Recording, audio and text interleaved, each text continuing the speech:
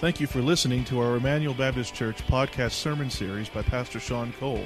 Emmanuel exists to display God's glory, declare God's gospel, and to disciple for God's Great Commission.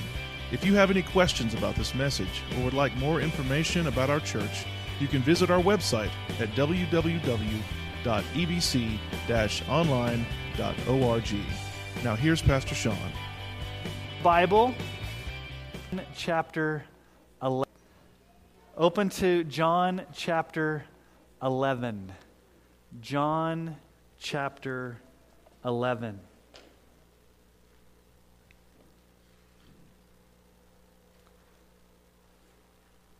It was our second trip to India that we went into a village.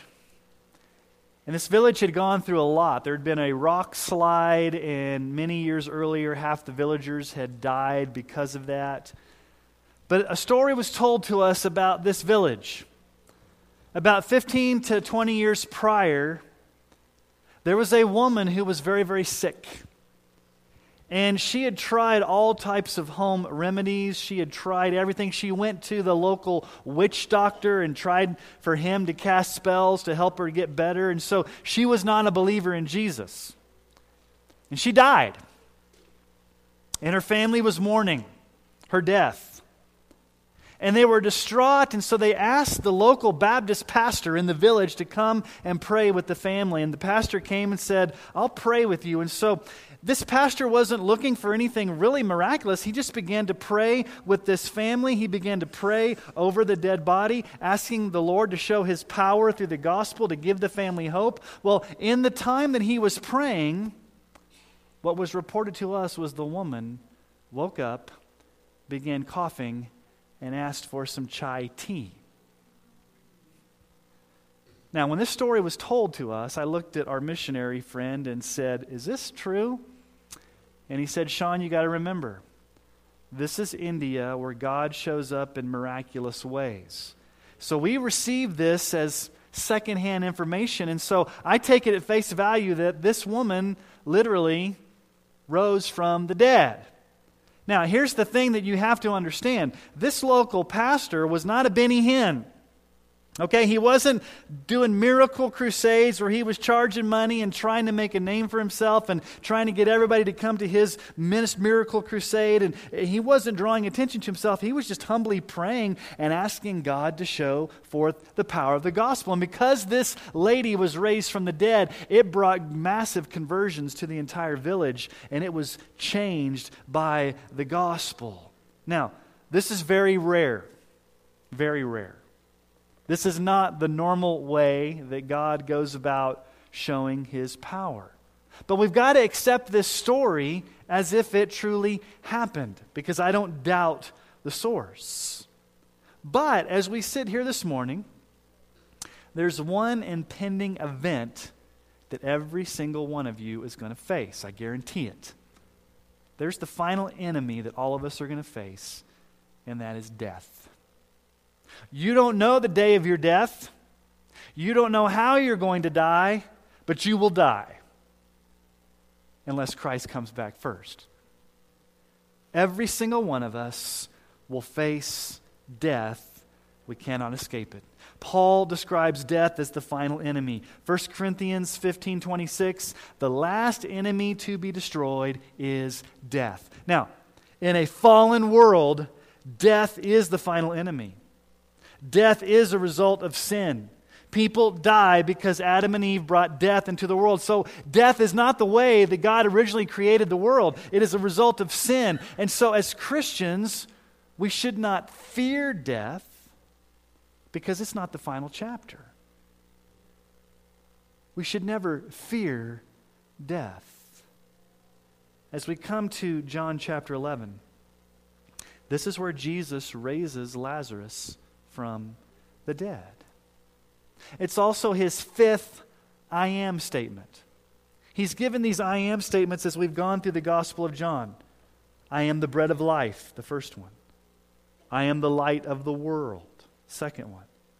I am the door for the sheep, third one. I am the good shepherd, fourth one. And here he comes to the fifth I am statement. I am the resurrection and the life. And the raising of Lazarus from the dead is a parable. It's a poignant picture of a greater reality of what Christ has done in defeating death. So here's the main point of our passage this morning. Here's the big idea of John chapter 11, the takeaway. It's simply this: God is most glorified when you have a confident trust in Jesus' power to raise you from the dead and grant you eternal life. God is most glorified when you have a confident trust in Jesus' power to raise you from the dead and grant you eternal life. This passage of Scripture clearly deals with the glory of God.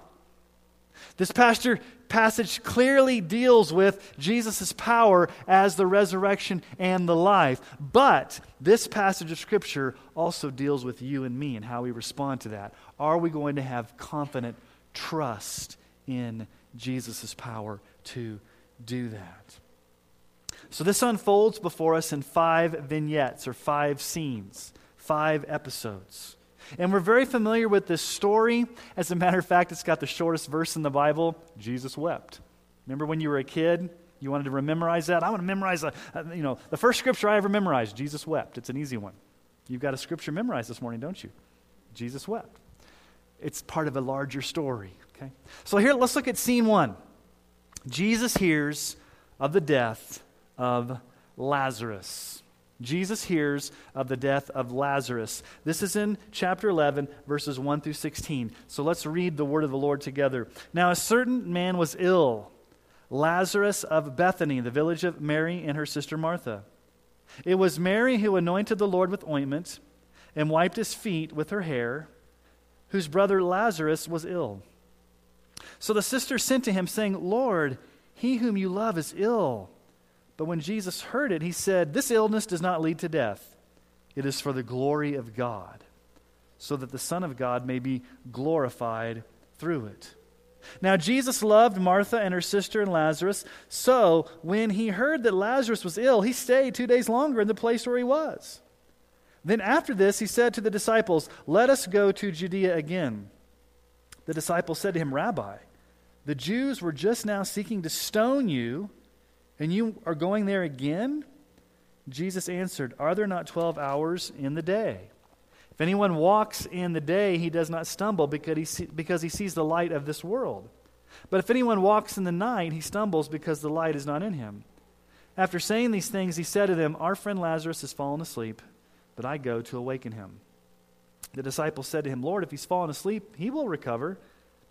Now Jesus had spoken of his death, but they thought he meant taking rest and sleep. Then Jesus told them plainly, Lazarus has died. And for your sake I'm glad that I was not there, so that you may believe. But let us go to him.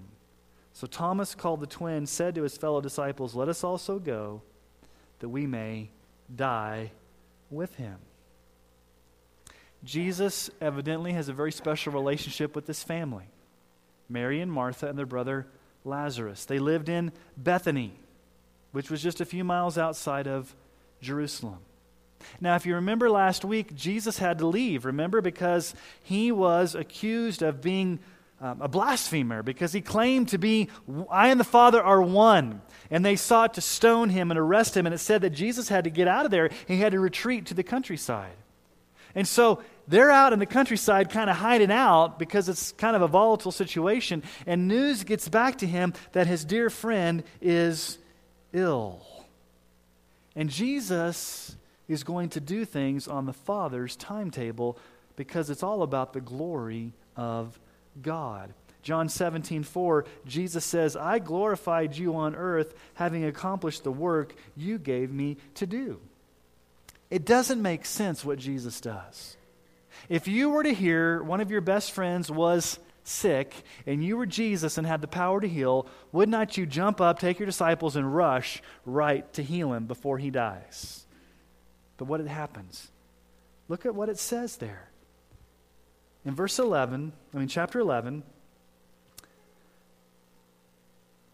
verse 6, so when he heard that Lazarus was ill, he stayed 2 days longer in the place where he was. why does Jesus stay 2 days longer? Why doesn't he just rush out and go heal Lazarus? Why wait and let Lazarus die when you have the power to heal him? Why is Jesus acting in such a mysterious way? If it would have been us, we would have gone right away and we would have healed Lazarus so that he wouldn't have to die. And so sometimes Jesus does things that don't quite make sense. Why doesn't Jesus just automatically intervene? Why doesn't Jesus just automatically give me the answers? Why doesn't Jesus just do things on my timetable? Why does he do the things he does sometimes? Well, the Bible tells us in Deuteronomy 29:29, the secret things belong to the Lord our God, but the things that are revealed belong to us and to our children forever, that we may do all the words of this law. If you want to know why sometimes God doesn't act the way you want to, the answer is he's got a secret. And he's not sharing it with you. And he has no right or obligation to share it with you. There are secret things of God that he does because he's God, and he does not have to let you in on what he's doing. Now that's frustrating, because God has these secret things, but it's his right to have these secret things. We don't often know why God does what he does. Isaiah 55:8-9. For my thoughts are not your thoughts, neither are your ways my ways, declares the Lord. For as the heavens are higher than the earth, so my ways are higher than your ways, and my thoughts than your thoughts. Now, cognitively, we can understand this. God's ways are higher. God doesn't always operate the way we want him to. Sometimes God delays. Sometimes people die. It's very difficult to give this answer to a person that's struggling.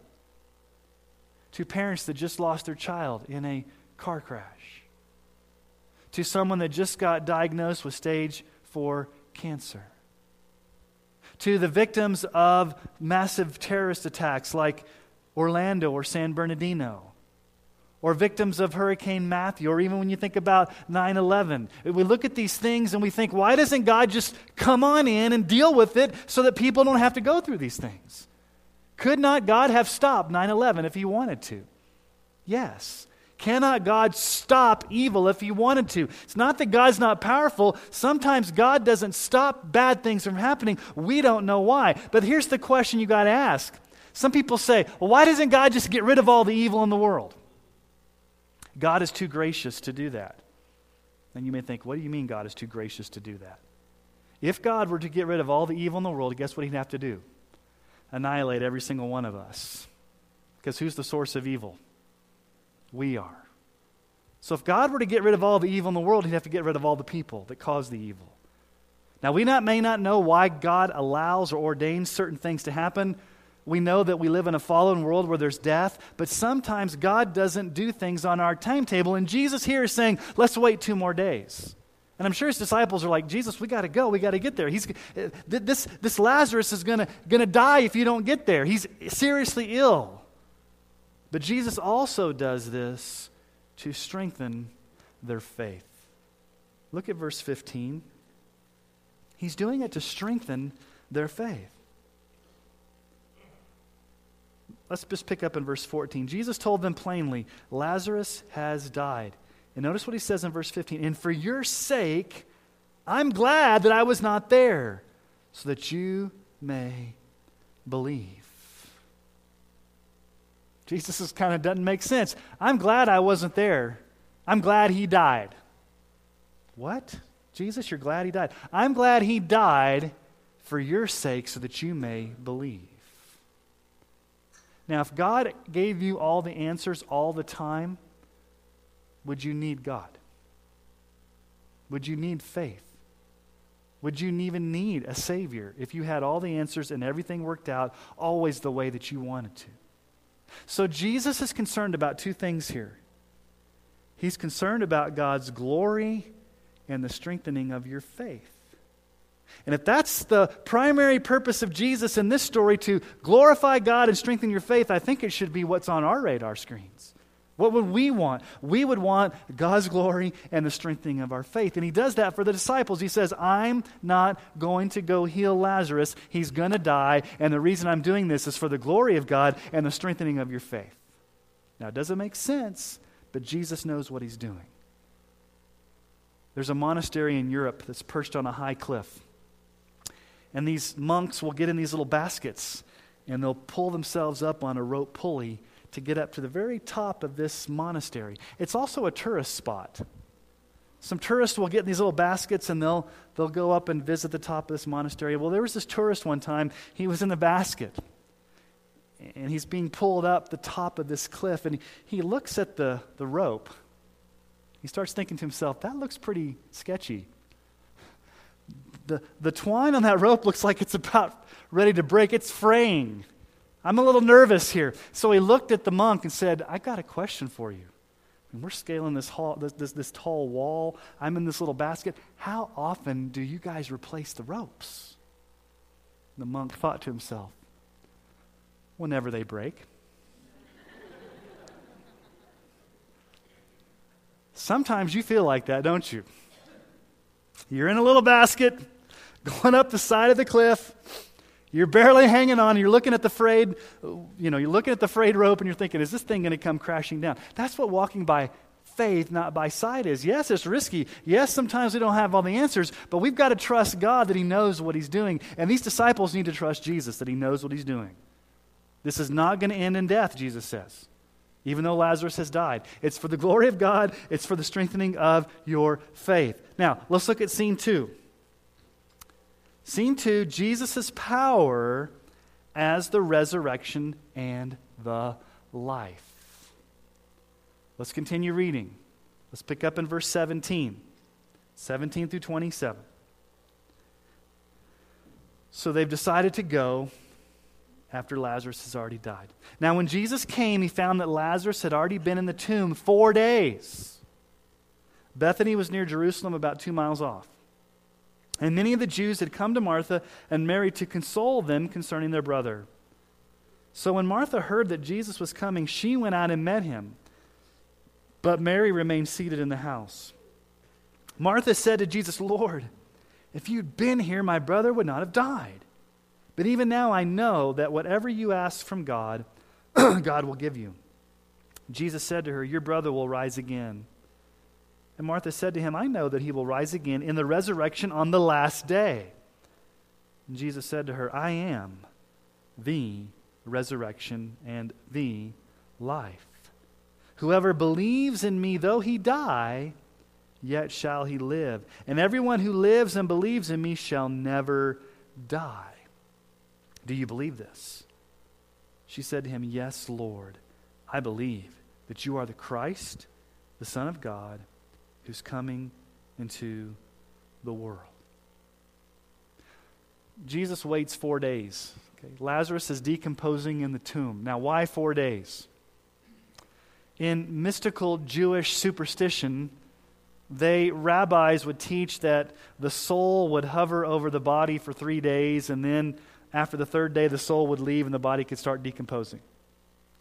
And so some scholars believe that maybe Jesus goes there after the 4th day just so He wouldn't be accused of resuscitation, just so in the minds of everybody, Lazarus would be fully dead. If you've been dead 4 days, you're pretty dead. And Martha is the assertive sister. She's the type A sister. Mary stays back crying in the house. Martha goes out to meet Jesus. And she's distraught. And in verse 21, we're not thinking here that Martha is necessarily rebuking Jesus or getting in Jesus' face. She's expressing true grief, but she's also expressing faith. Look at verse 21. She goes out and says to the Lord, Lord, if you'd been here, my brother would not have died. Now that makes sense, right? Lord, if you would have taken the time to get here before Lazarus died, I know that you could have healed him. I know that you can heal people. I know that you've healed many people. If you would have got here sooner, if you just would have gotten here sooner, Jesus, Lazarus would not have died because I know you could have healed him. So she's got faith that Jesus has the power to heal, but notice what Jesus does. Jesus says to her in verse 23, your brother will rise again. Your brother's going to live. And what's she thinking? Verse 24, Martha said to him, I know that he will rise again on the resurrection of the last day. Every single Orthodox Jew, the Pharisees, all of them, based upon the Old Testament teaching, knew that there was a final resurrection of the dead. They knew that the Bible teaches there's a final resurrection. Even Christians believe that, Jews believe that, Martha believed that. That was not the issue. That's not what Jesus is talking about. Of course, he's going to rise again at the end of the age, on the final judgment, at the final resurrection. But notice what Jesus says to her. It's the I am statement. He says there in verse 25, I am. Literally in the Greek, I myself am the resurrection and the life. Martha, there is going to be a resurrection at the end of the age. But right now, right here, I am standing before you as the one who defines that resurrection and determines who's going to experience that. I'm standing before you as the embodiment of the resurrection and the life. Now notice Jesus doesn't say, I give you resurrection, I give you life, which is true, but he says, I am. I am the embodiment of that. I am the fulfillment of that. I am the source of that. I'm the only one that can give you the resurrection and the life. And so there's two blessings that Jesus says he's going to give. I am the resurrection. What is the resurrection? It is Jesus' power to raise you from the dead on that last day. And secondly, Jesus has the power to give you eternal life, never-ending life, life forever with him. But what's the condition? What's the condition? Notice what he says there. Jesus said to her, this is verse 25, I am the resurrection and the life. Whoever believes in me, though he die, yet shall he live. And everyone who lives and believes in me shall never die. There's belief. But notice what Jesus says. If you believe in me, if you believe I'm the resurrection and the life, you will never die. It's a double negative in the Greek language. You will never, no, not ever, die. You'll never die. Now, you'll experience death, which all of us experience, but you'll never die. That's a paradox. What does he mean that you'll never die? You will experience physical death, but you'll never die because you will be resurrected and you will have eternal life. Go back to chapter 1, verse 4 for a moment in your Bibles. Jesus is the source of life. John chapter 1, verse 4. In him was life, and the life was the light of men. When John talks about life, it's eternal life. In Jesus is the embodiment of eternal life. Chapter 5, verse 26. Chapter 5, verse 26. For as the Father has life in himself, so he's granted the Son also to have life in himself. Jesus is the source of true life. And then John 10:10, we saw this a few weeks ago. John 10:10, the thief comes only to steal and kill and destroy. I've come that they may have life and have it more abundantly. Jesus is the source of eternal life. Now let me just let you know something here. Every single person has eternal life. Now wait a minute, Pastor Sean, it makes it sound like everybody's going to heaven. Did I say everybody's going to heaven? No, I did not say that, but I did say everybody's going to have eternal life. Every single person is going to experience eternal life. That's not the question. The question is, where are you going to spend it? Those who have faith in Jesus Christ will spend eternity with him in the new heavens and the new earth, experiencing the joy of your salvation forever and ever. Eternal joy. Those that die rejecting Christ and die in their sins and never trust Christ, they will experience eternal life. But it will be eternal life in eternal conscious torment in hell. They too will live forever. So every single person will live forever. The question is, what's going to be the condition of your eternal life, and where will you spend that eternal life? And Jesus says here, the only way to have true eternal life, never dying eternal life, is to come to me, to believe in me. And notice what he says to Martha there. Do you believe this? Do you believe what, Martha? That there's going to be a resurrection at the last day? Everybody believed that. Do you believe this? Martha, do you believe that I am the resurrection and life, that I'm the one that provides you salvation, that I'm the one that can raise you from the dead on the final day, and that I'm the one that gives you eternal life? Do you believe this, Martha? Look at her response. Verse 27, yes, Lord, I believe that you are the Christ, the Son of God, who's coming into the world. Now, it's very, very important, the tense of the verb that is used here. Oftentimes, I don't want to bore you with the Greek text, but it's very, very important. This is in what we call the perfect tense. It's not the present tense. Present tense would be, yes, Lord, I'm believing in you right now. Perfect tense means this. Yes, Lord, I've come to the confident conclusion that I believe this, and I'm standing on that belief, and I will always stand on that belief. It's the strongest way that you can express faith in Christ. It's a wholehearted, confident, secure trust that Jesus is who He says He is. I have come to strongly believe this, Jesus, and I'm still believing. So, what kind of faith is required for you to experience salvation? Is it a mamby-pamby, just mental assent where you just say a few words and you sign your card on the line and basically you just give lip service? Is that the kind of faith? No, it is total trust. Now, we see two aspects of Martha's faith here. That's true for every single one of you that are Christians. Two aspects of her faith.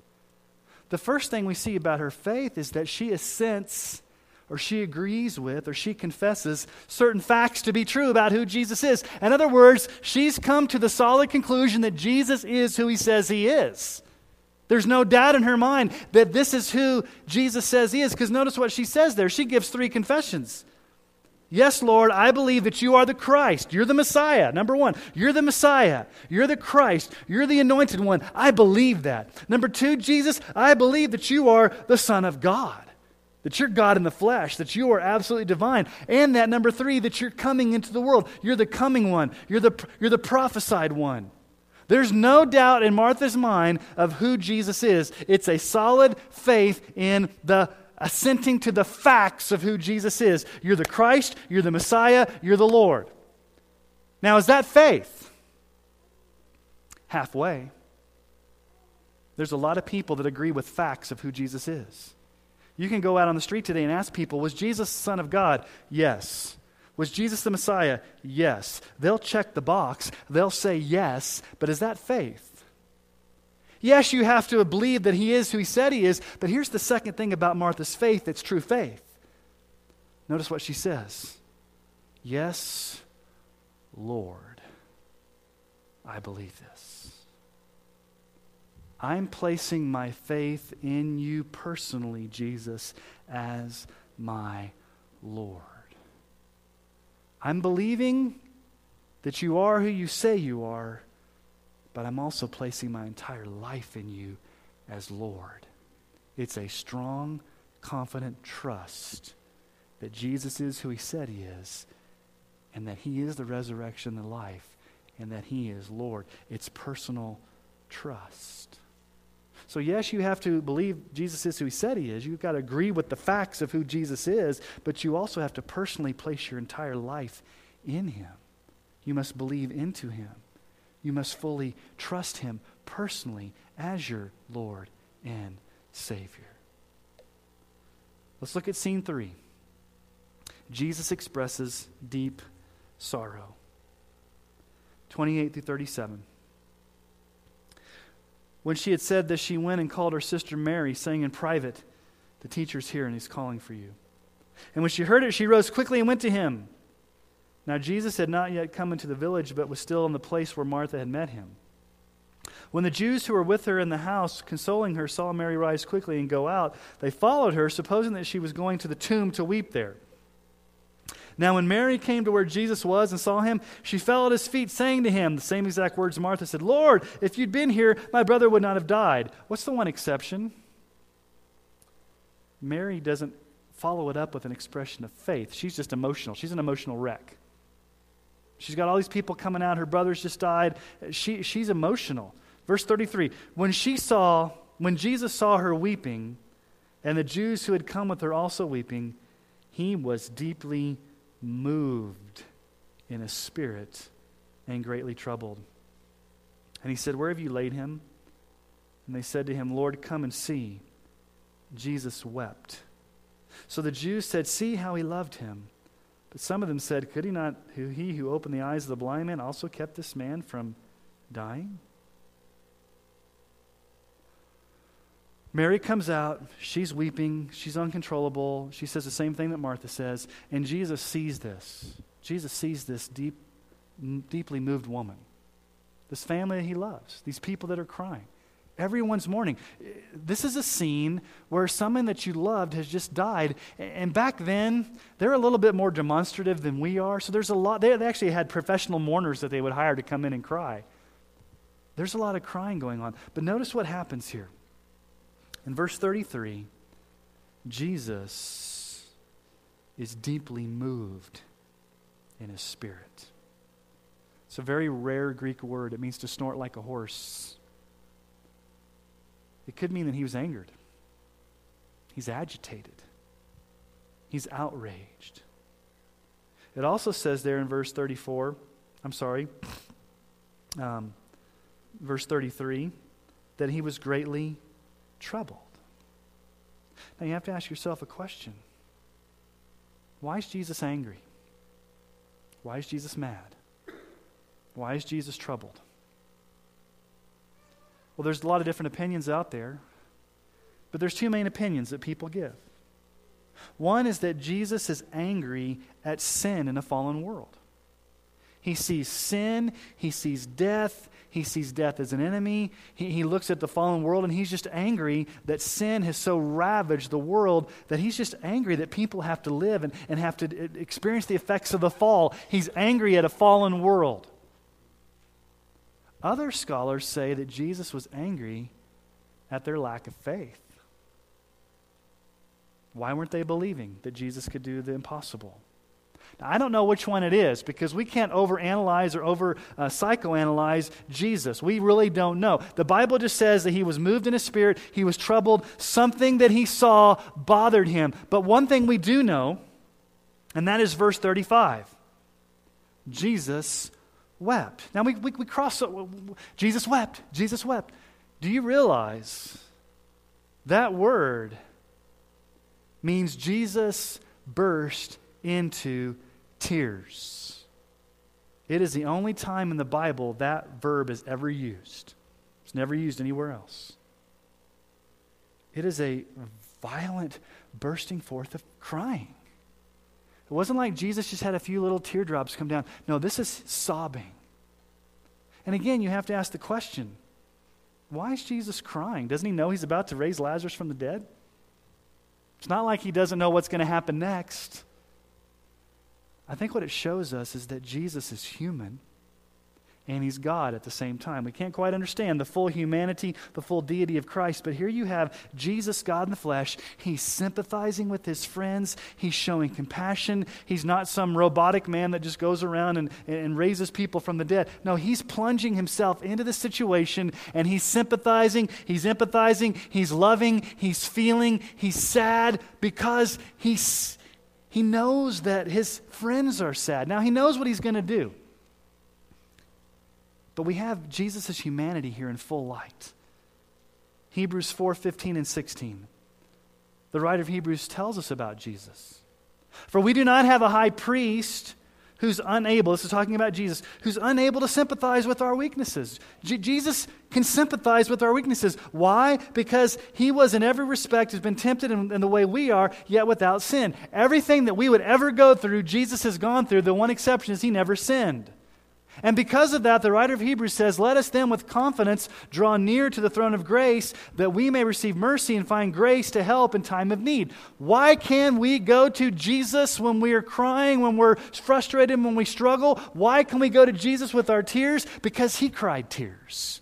He knows exactly what we're going through. Peter says in 1 Peter 5:7, cast all your anxieties upon him because he cares for you.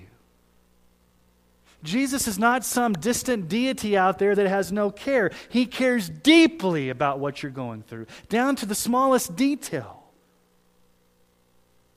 Now, in his earthly form, Jesus cried and wept. But today, he's in heaven as the risen Savior, and the Bible says you can go directly to him as your high priest with all of your needs, because he's there to help you in time of need. Cast all your cares upon him because he cares for you. Jesus cares deeply about what you're going through. He cared deeply about this family so much that he cried. But let's look at scene 4. Jesus powerfully raises Lazarus from the dead. Here's the actual sign, the actual miracle. Let's pick up in verse 38.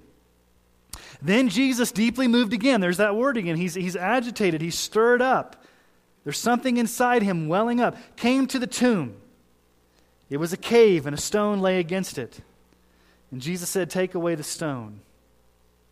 Martha, the pragmatic woman that she is, said, "Lord, by this time there will be an odor, for he's been dead 4 days." Anybody got a King James? I think it says stinketh. So they took away the stone. Verse 40. "Did I not tell you that if you believed, you would see the glory of God?" So they took away the stone, and Jesus lifted up his eyes and said, "Father, I thank you that you've heard me. I know that you always hear me, but I said this on account of the people standing around, that they may believe that you sent me." When he had said these things, he cried out with a loud voice, "Lazarus, come out." The man who had died came out, his hands and feet bound with linen strips, and his face wrapped with a cloth. Jesus said to them, "Unbind him and let him go."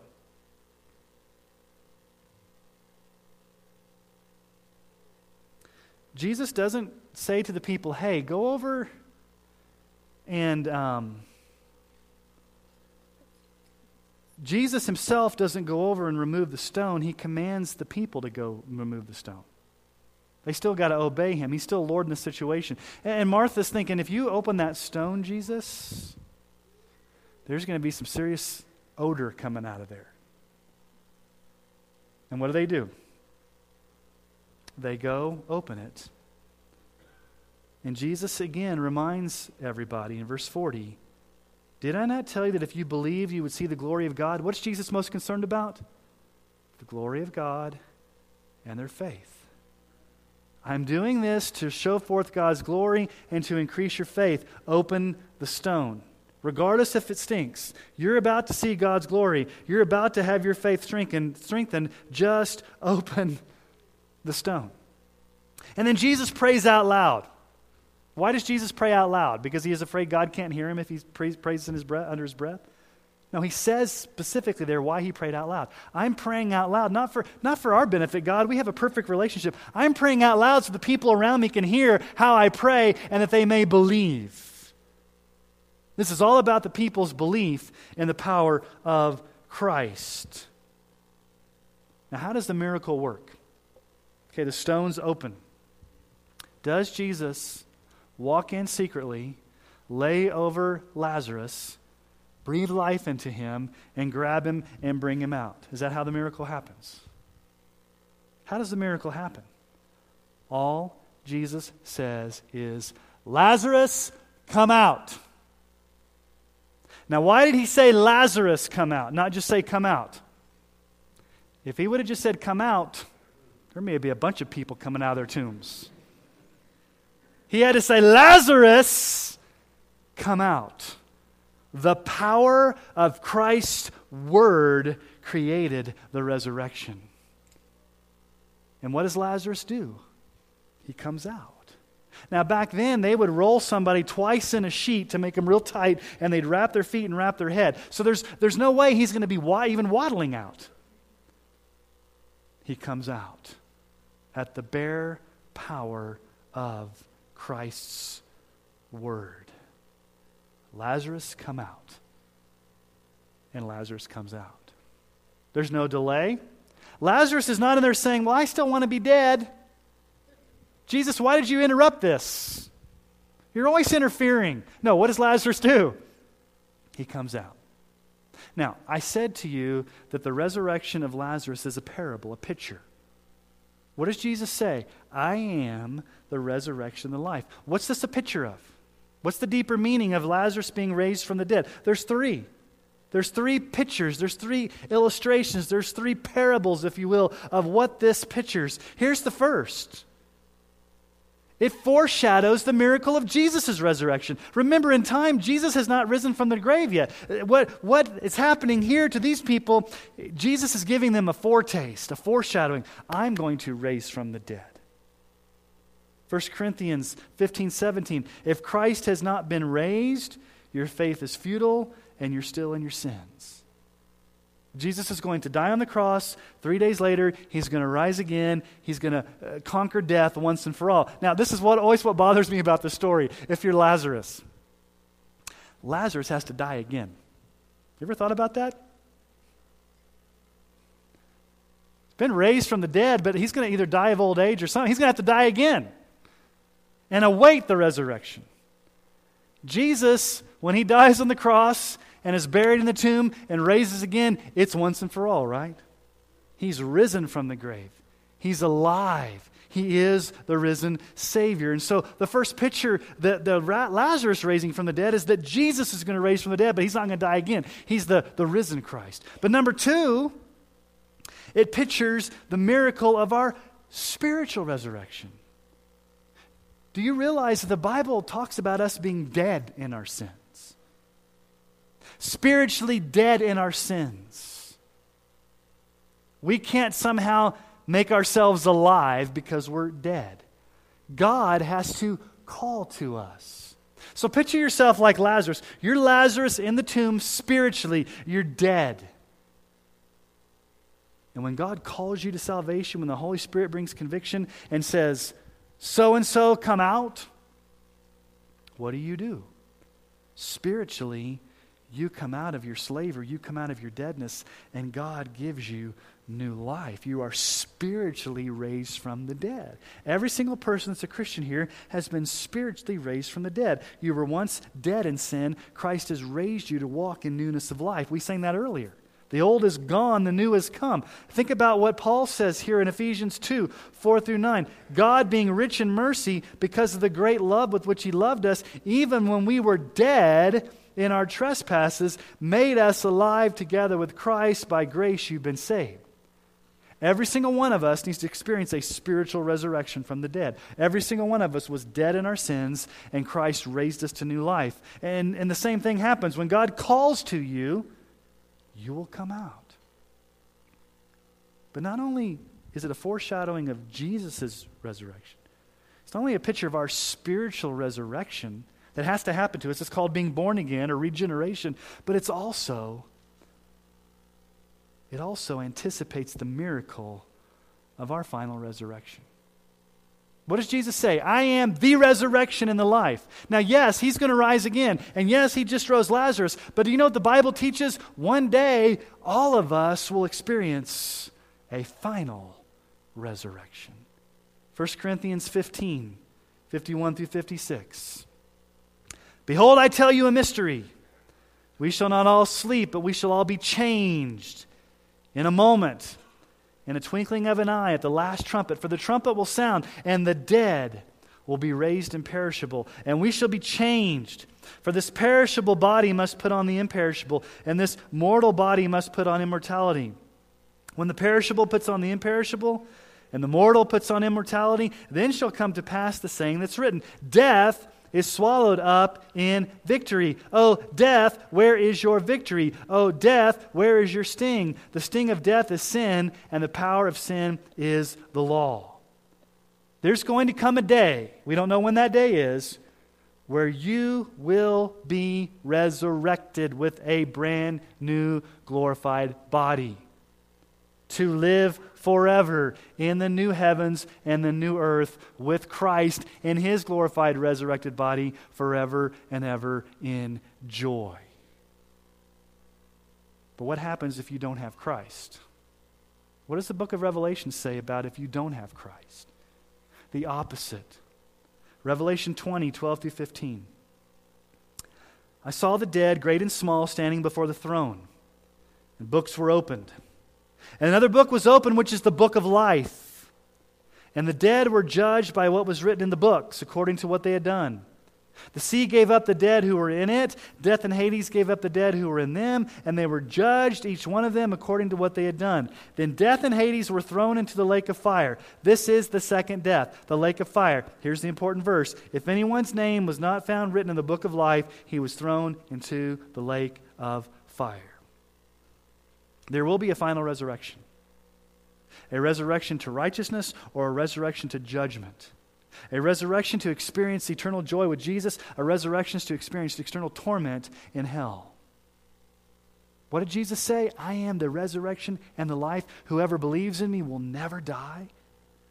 You're going to die physically, but you will never die because Jesus will raise you from the dead on that final day, and he will give you eternal life. One final scene, and we'll just paraphrase it. Jesus' life is in danger. Verses 45 through 57, for the sake of time, I won't read that, but basically what happens is some of the people believe. Look at verse 47, or verse 45. Many of the Jews, therefore, who had come with Mary, had seen what he did, believed in him, but some of them tattletailed to the Pharisees. So here's what happens. I'm kind of paraphrasing that. They went and told on Jesus. And Jesus felt so threatened that he had to leave again because his life was in danger. And he goes to the hillside, to a place called Ephraim. But here's the issue. There's a key word that shows up 8 times in this story. 8 times. You need to pay attention to repetition. What word shows up 8 times in this story? Well, let's go back and look. Maybe you weren't paying attention, maybe you were. Verse 15. And for your sake I'm glad that I was not there so that you may believe. Verse 25. I am the resurrection and the life. Whoever believes in me, though he die, shall not live. Verse 26. Whoever lives and believes in me shall never die. Do you believe this? Verse 27. She said to him, yes, Lord, I believe. Verse 40. Jesus said to her, did I not tell you that if you believed, you would see the glory of God? Verse 42, I knew that you always hear me, but I said this on account of the people standing around, that they may believe that you sent me. Verse 45, many of the Jews, therefore, who had come with Mary and had seen what he did, believed in him. What's the key word? Come on now. Believed. Believed. And again, it's not just, hey, I kind of know it up here. I know the facts. It's the believing that Martha had. You got to ask yourself a question. Are you prepared for that final resurrection and that final judgment? Are you prepared for that day? That day will come. You cannot escape that day. Every single one of us in this room will face that day, the day of judgment. Are you ready for that day? Do you believe Jesus is the resurrection and the life? Are you going to be one who's raised to eternal life because your name is written in the Lamb's Book of Life and you spend eternity with Jesus? Or will you be one that's raised to eternal destruction in hell because you've not trusted Christ for salvation? There may be many of you here this morning that are struggling with just life because of life situations. And you may find yourself like Mary and Martha where your brothers died. It's a very painful situation. And you're wondering to yourself, where is God in the midst of all of this? Why isn't God showing up? Why is God delaying? Why is God doing what he's doing? Why? And you have to step back and say, okay, I may not know why, but there's 2 things I know. God is doing this for his glory and the strengthening of my faith. I may not like it. I may not agree with it. I may not fully understand it. But let me just ask you a question. If you're truly a Christian, aren't those the 2 things you want? I mean, at the bottom of your heart, whether you can understand things or not, don't you want, at the bottom of your heart, for God to be glorified and your faith to be strengthened? If you say no, then ask yourselves, maybe I'm not truly a Christian. Where is your security? God is most glorified when we have a confident trust in Jesus' power to raise us from the dead and to give us eternal life. So here's my question for you this morning. Is your faith like Martha? What did Jesus say to her? Do you believe this? If Jesus were to appear to you today and say, do you believe that I am the resurrection and the life? What is your answer to Jesus? Is it like Martha? Yes, Lord, I believe. I believe that you are the Christ. I believe that you are the Son of God. I believe that you are coming into the world. I believe that you are the resurrection and the life. I believe. That's the question every single one of us has to face this morning. Do you believe? Let me ask you to bow your heads this morning. And let's spend some time going to the Lord in prayer. And as I prayed about this sermon this morning and thought about it, there's probably two categories of people here this morning, generally. There may be some of you here that are believers, that you're already Christians, you've already trusted Christ for salvation, but maybe just this morning with events going on in your life, you're struggling to have faith in the power of Christ.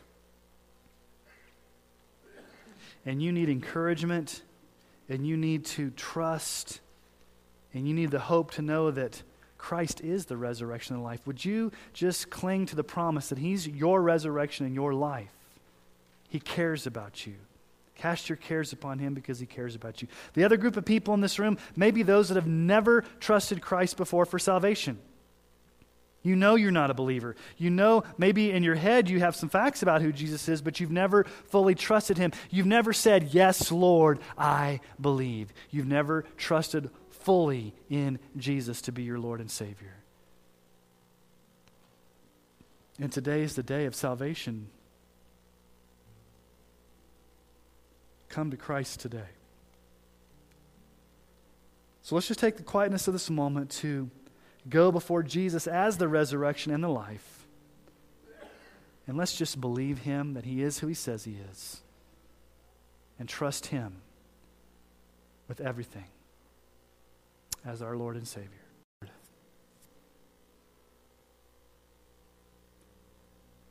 That no matter what we go through, if anything we see from the story, that you care.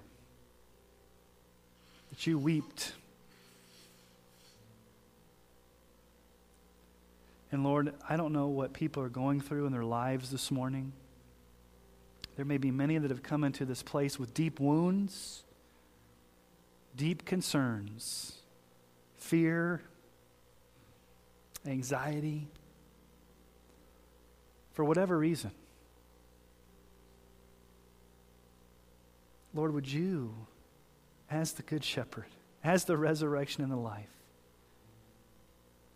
would you just in this moment, Lord, do a special work of grace to bring comfort and peace to hearts that are troubled?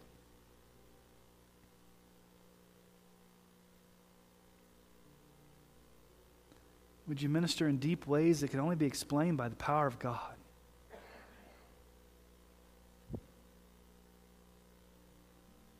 Lord, will we leave this place encouraged because we have a Savior who's powerful and also caring?